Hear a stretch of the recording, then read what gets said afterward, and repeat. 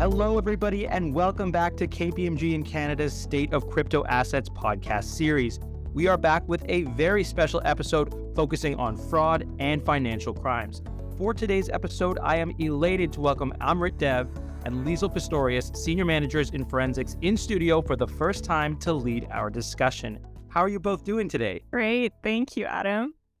Doing really well. Thanks, Adam. Really delighted to be here today. Well, the pleasure is all ours, and they are joined by someone who really needs no introduction, but hey, we'll give him one anyway. Kunal Bhasin, Director in Technology Risk Consulting and a mainstay on the podcast. Kunal, how are you doing today? Doing very well, Adam. Pleasure to be here. Thank you all so much. I'm going to get it started with our new guests on the podcast, Liezel and Amrit. I'd love to begin, as most superhero movies do, with your origin stories. How did you get into providing support for organizations with financial crimes and forensics? Thanks, Adam. Hi, everyone. This is Amrit. I've been involved in forensic and financial crime space for the last 6 to 7 years. When I first started with the forensic team in Toronto at KPMG, I was lucky to start my career in a field I've been passionate about since early on. I got introduced to the crypto asset industry while working in the enforcement division at the Ontario Securities Commission recently. And that's where I got hands-on experience on matters related to crypto. I worked on investigating various rug pull scams, hacks, unregistered activity, market manipulation, as it relates to the DeFi space. So I'm excited to be here today to talk about financial crime in the crypto asset industry with the rest of the team. And with that, I'll pass it off to Liezel. Wonderful. So thank you very much, Amrit. From my perspective, I've been also KPMG Senior Manager in Forensic for about 8 years now. And I've ultimately been in the digital space for 14 years in my career, all with KPMG.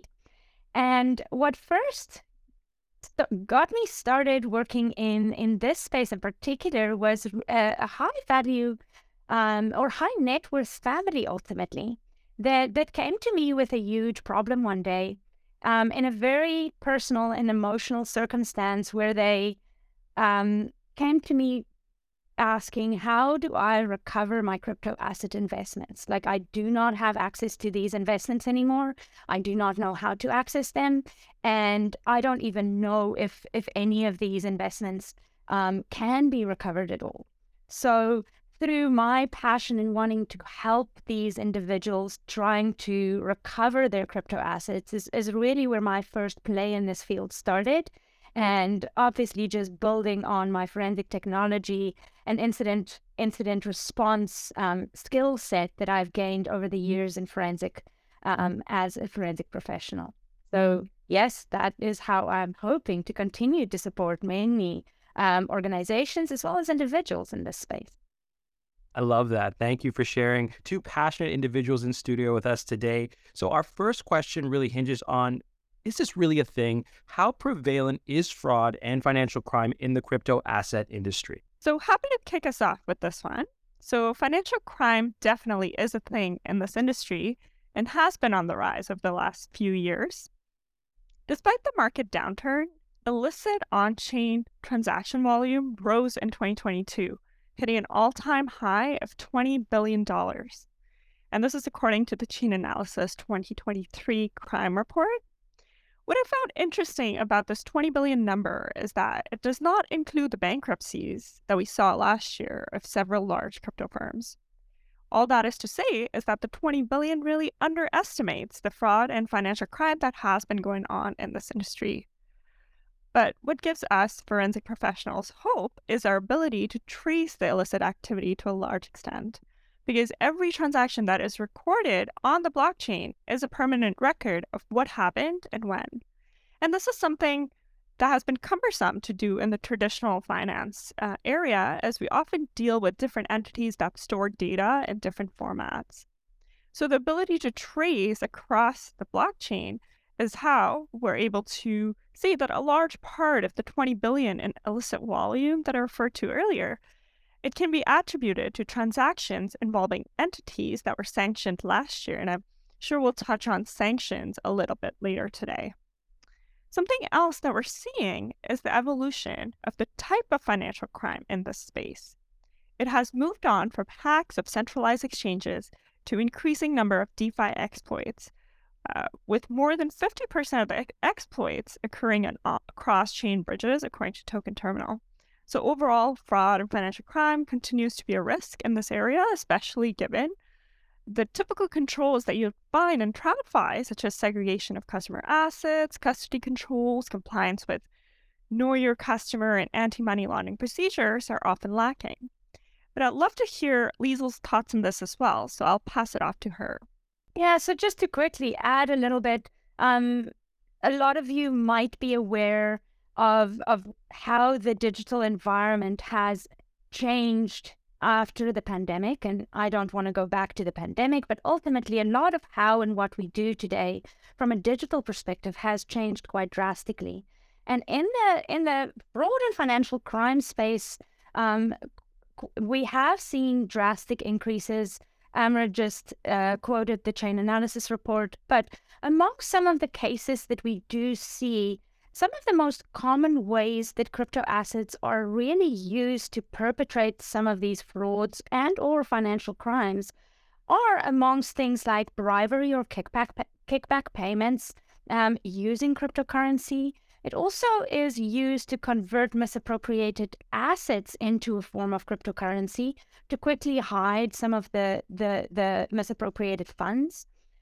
Laundering some of the fraud proceeds using cryptocurrency, and then also misappropriating cryptocurrency assets in general is some of the key things that we've seen. And we'll definitely be delving a little bit deeper into some of these topics as we continue through the podcast. But I'm sure Kunal has some really valuable things to add as well. Kunal, over to you. Thanks, Liezel. And I agree with all the points that you and Amrit mentioned. I think, financial crime has existed in pretty much all forms of financial instruments that have existed, and crypto is no different. Being a relatively new technology and that can be used as a means of payment and transfer of value across borders, it is definitely something that caught the eye of a lot of the illicit actors in the past and continues to do so. But at the same time, it's important to remember the transparency that's brought about by the nature of the technology itself allows for tracing, monitoring, and investigation of these illicit transactions, and even to some extent avoiding involvement by institutions in these illicit transactions is actually available for a lot of the players in the space. So as much as I totally agree that the financial crime as it relates to crypto assets and fraud related to crypto assets is on the rise, it still provides us a much more incentive. When I say us, by us I mean like all of the institutions and regulators, provides us incentive to come up with more regulatory clarity on how the AML programs and ATF programs within these organizations can be modified to monitor and track these illicit activities and keep a tab on these. Beautifully articulated, Kunal. And can we take a second to appreciate how Liezel just kind of queued you up with that? If she keeps that up, I'm going to be out of a job. So maybe I'll do the next segue. Amrit, I'm coming to you with this one, okay? I want to talk a little bit about how crypto asset mixers work. I mean, 2022, we saw increased OFAC sanctions, right? But how does sanctioning mixers actually impact business risks? Thanks, Adam. I think Kunal alluded to this in his response. But before I answer your question about crypto mixers, I want to highlight the evolution of money laundering in the crypto space. When Bitcoin first came around, we thought it was untraceable and anonymous. This misconception has since been busted, as we have seen many cybercriminals being caught in recent years thanks to the tracing techniques that are now aimed at reviewing on-chain movement of crypto assets. A recent example is U.S. Department of Justice recovery of more than half of the 4.3 million ransomware payment that Colonial Pipeline paid in 2021. As a result, we have seen cybercriminals seeking new ways to enhance the pseudo-anonymity of their transactions and launder their illicit crypto assets. One such method relies on services known as cryptocurrency mixers or tumblers. This is not to say that the sole use of crypto mixers is money laundering. There are some legitimate uses as well that I won't get into here. So now to answer your question, what are crypto mixers? Crypto mixers are web-based services that mix your crypto assets with that of other users to obfuscate the source of funds. And they do this by using smart contracts that execute multiple combinations of transactions in various amounts, which result in the user receiving a final output that is connected to the mixer and not necessarily the address that deposited the funds. In this way, mixers break the chain of ownership and make the tracing of funds more difficult. So now, to address the second part of your question on how sanctioning mixers impact business risk, let me start by explaining what sanctions are. Agencies like OFAC in the US and its equivalents in other countries implement sanctions against individuals and entities that are considered threats to national security. Traditionally, sanction enforcement relies on the cooperation of mainstream financial institutions and now even compliant cryptocurrency exchanges. So, as we alluded to earlier, 2022 saw an increased number of sanctions in the crypto industry. And one of the most notable one of these was perhaps Tornado Cash, which is a mixer best known for being used to launder funds stolen by cyber criminals associated with North Korea. Now, transactions associated with sanctioned services represent substantial compliance risks for businesses, including fines and potential criminal charges. And these fines can range from thousands of dollars to several million, including prison time of up to 30 years. Last year, we saw centralized exchanges entering into settlements with OFAC for their potential liability arising from transactions that were done by sanctioned entities on its platform. So sanction screening is becoming one of the increasingly important controls for businesses with exposure to crypto assets. And that's a long-winded response to your question. But with that, I'll open it up to Kunal and Liezel to add anything further. Nope, no takers? Okay, and I'm just going to keep moving on here. So my next question, and Liezel, I want to come to you with this. I want to get a little bit closer to how criminals actually use crypto assets as part of the ransomware attacks. Maybe we just take it back.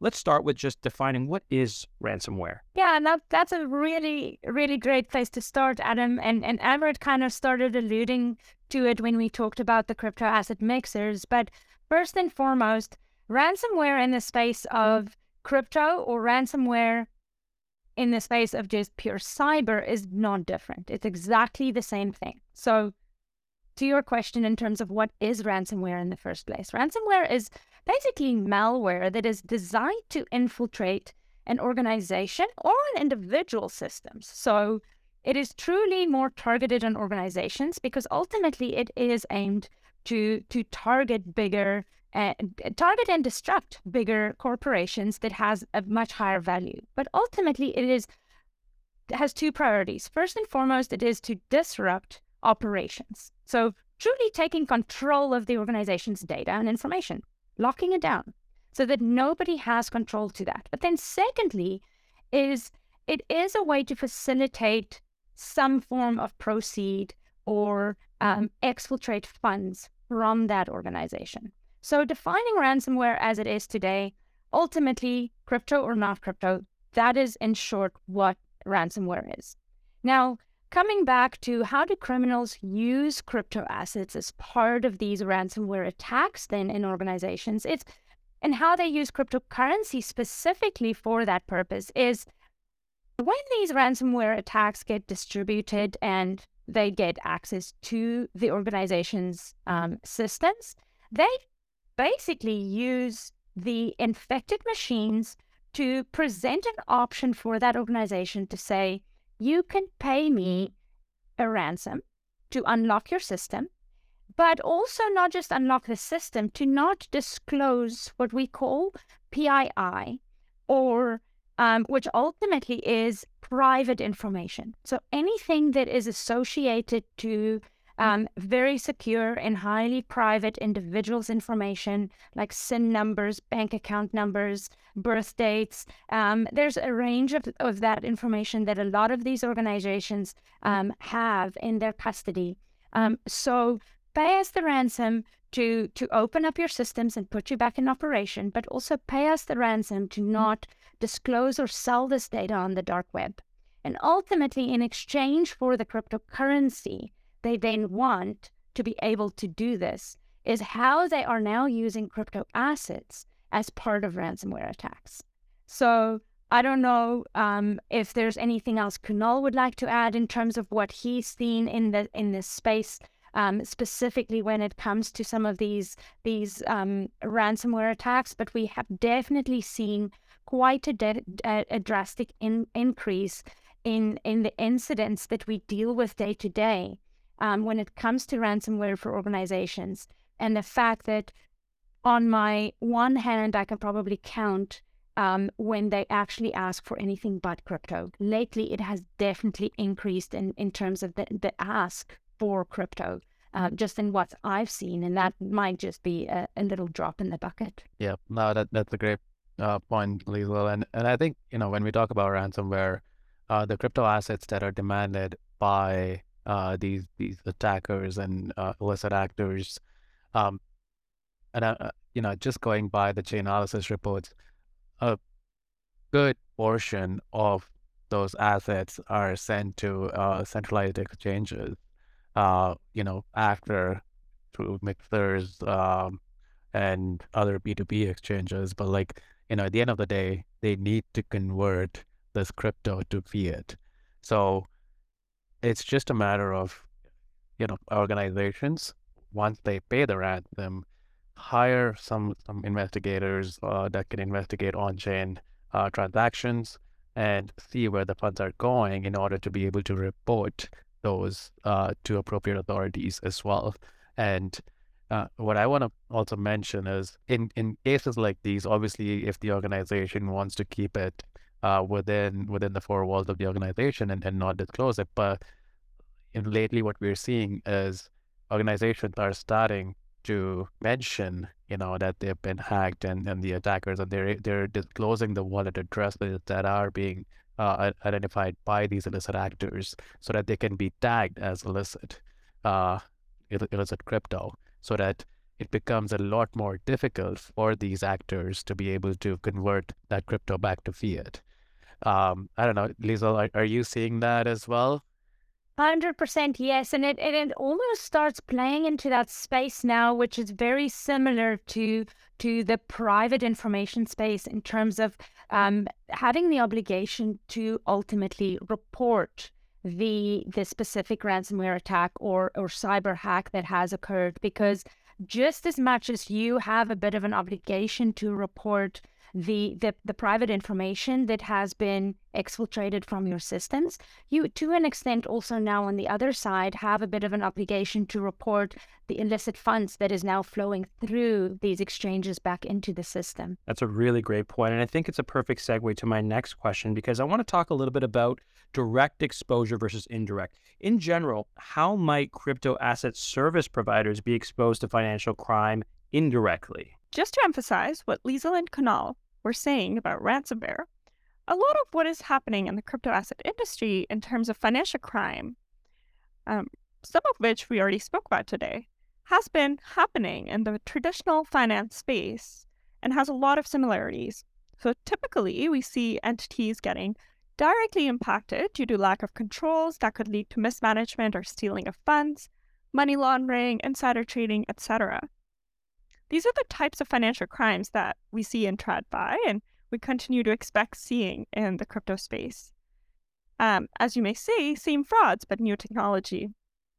Specifically, the crypto asset service providers may get exposed to financial crime indirectly through their illicit use of crypto gains and by laundering these crypto gains. As Kunal mentioned earlier, a lot of these perpetrators launder funds using centralized exchanges. So, for example, a user may deposit illicitly obtained Ethereum tokens on a centralized exchange, swap it for Bitcoin or another crypto asset, and then withdraw these funds and convert them into a different token and break the chain of ownership. And this is referred to as chain hopping. And this is just one of the ways in which crypto asset service providers may be exposed to financial crime indirectly. I know Liezel has some great examples of this as well, so I will pass it off to her.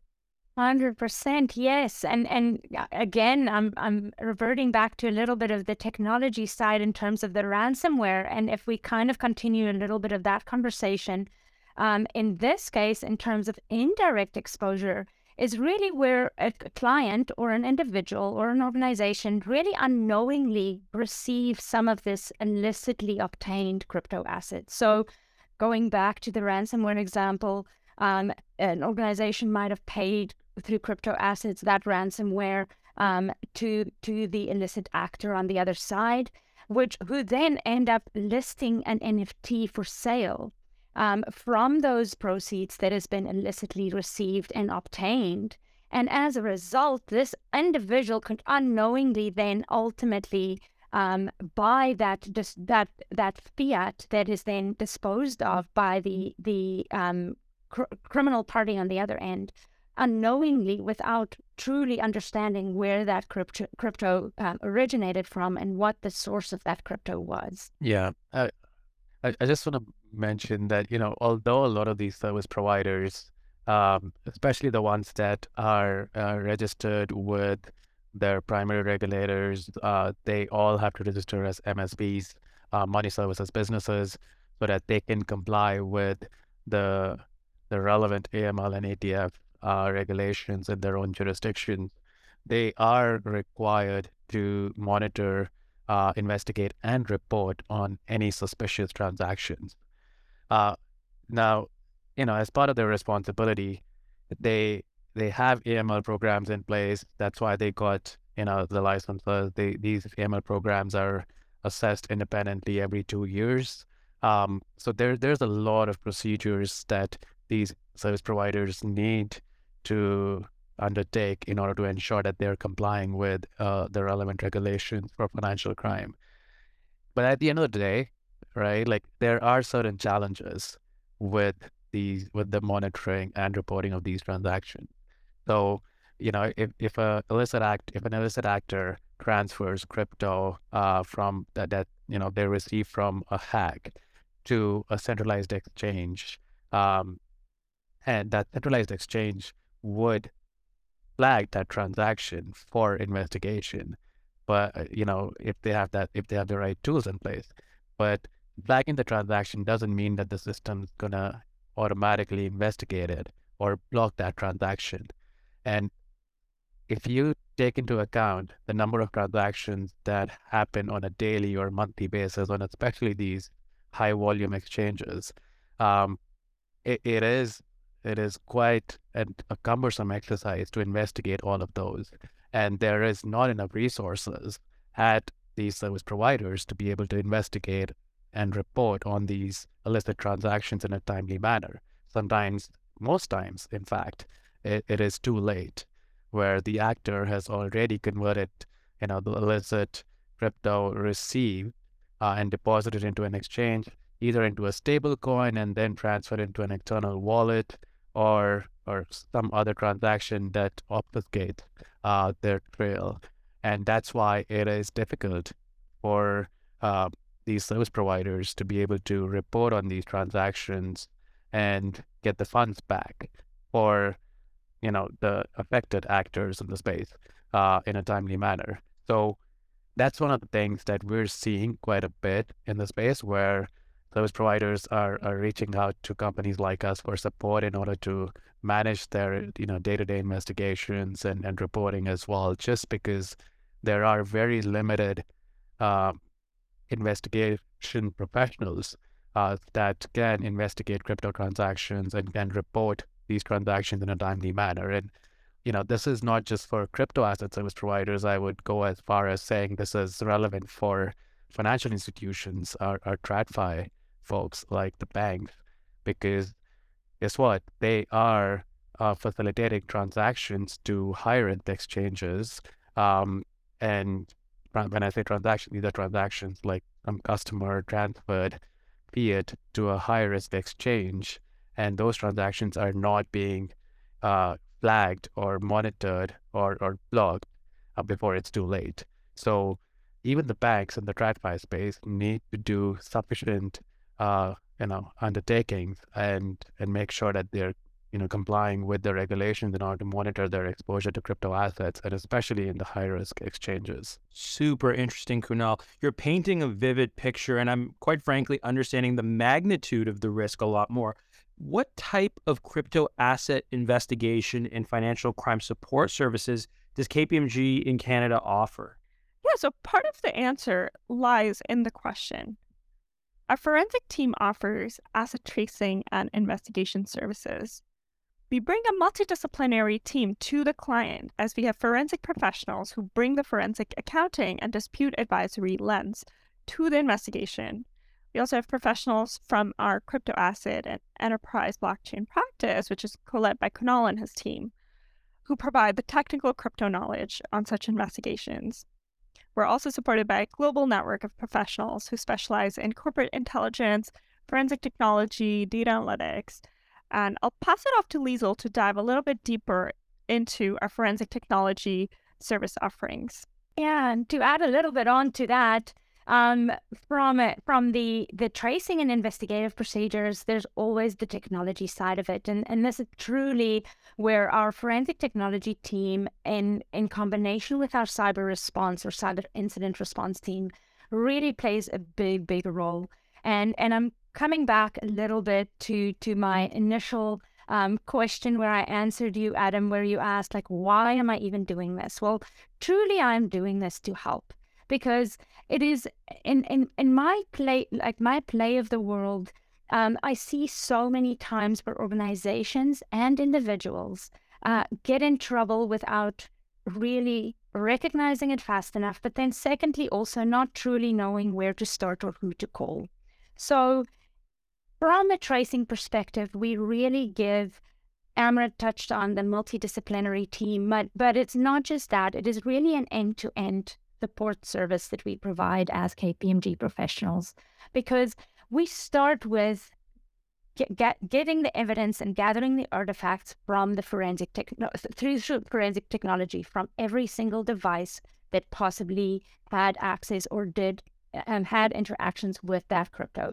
So that includes your computer, your mobile device, any possible IoT devices like a Google that you provided an instruction, or Android that you provided an instruction to execute a certain transaction. Also, in addition to that, we then bring all of that home and drill down in those artifacts to identify specific tracing of those transactions, and also to be able to determine through some of our advanced analytics, networking analysis, as well as digital forensic analysis, processing the data gathered from those devices to understand the interactions with some of the wallets, with some of the exchanges, and with anything or any other party out there, a phishing email, for example, that came in that a user clicked on. So once we essentially see that, it helps us in truly understanding the means of where it all came from, and put an event timeline together to be able to identify and then trace the crypto through end to end, so that we are able to recover your crypto, or to assist you in understanding the risk and not necessarily making the same mistakes in future by clicking that phishing email, or by falling for that ransomware attack without having the appropriate controls in place in your systems. So we don't necessarily just leave you with, yes, we got your crypto, we recovered it, it's all good. We also help you to close some of the gaps at the end of it. Yep. And I would just, the way I look at it, just from a crypto asset and blockchain center of excellence standpoint, where we work with,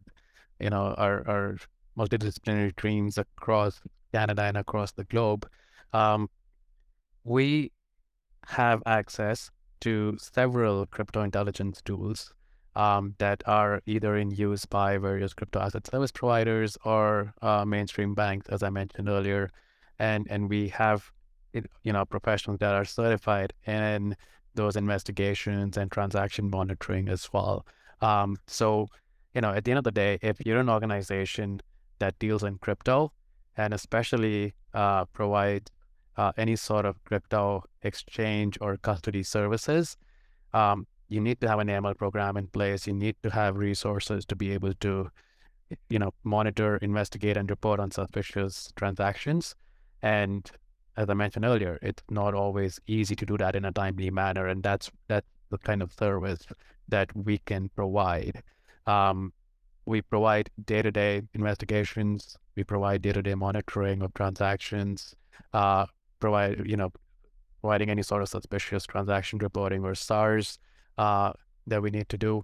Even identifying if you're an organization that's new to this journey. So even if you want help in designing your AML program to be able to comply with all the regulations, and not just comply as a checklist exercise, but actually support, in investigating these illicit activities over the blockchain. So we can help you design those programs and operationalize those programs as well. So, and these services, to be honest, are not new services. KPMG has been providing these services for traditional financial crime and AML departments for years, and we just bring a crypto lens to it, leveraging our skills and expertise and the tools that we have access to in order to provide these services with a crypto angle at the end of the day. Now, it's been an insightful discussion. When I'm frantically trying to write things down, tips here on the side, truthfully, each one of your answers makes me want to dig even deeper. But given that my well of curiosity is pretty unlikely to run dry, it's probably best that we wrap today's discussion here for today. Thank you, Amrit, Liezel, and Kunal. It's been such a lively discussion today. Appreciate you so much. Thank you very much, Adam. It was lovely. Thanks for having us. Thank you so much. And to all of our awesome listeners, thank you for tuning in. Be sure to join us next time on KPMG in Canada series on the state of crypto assets. Bye, everybody.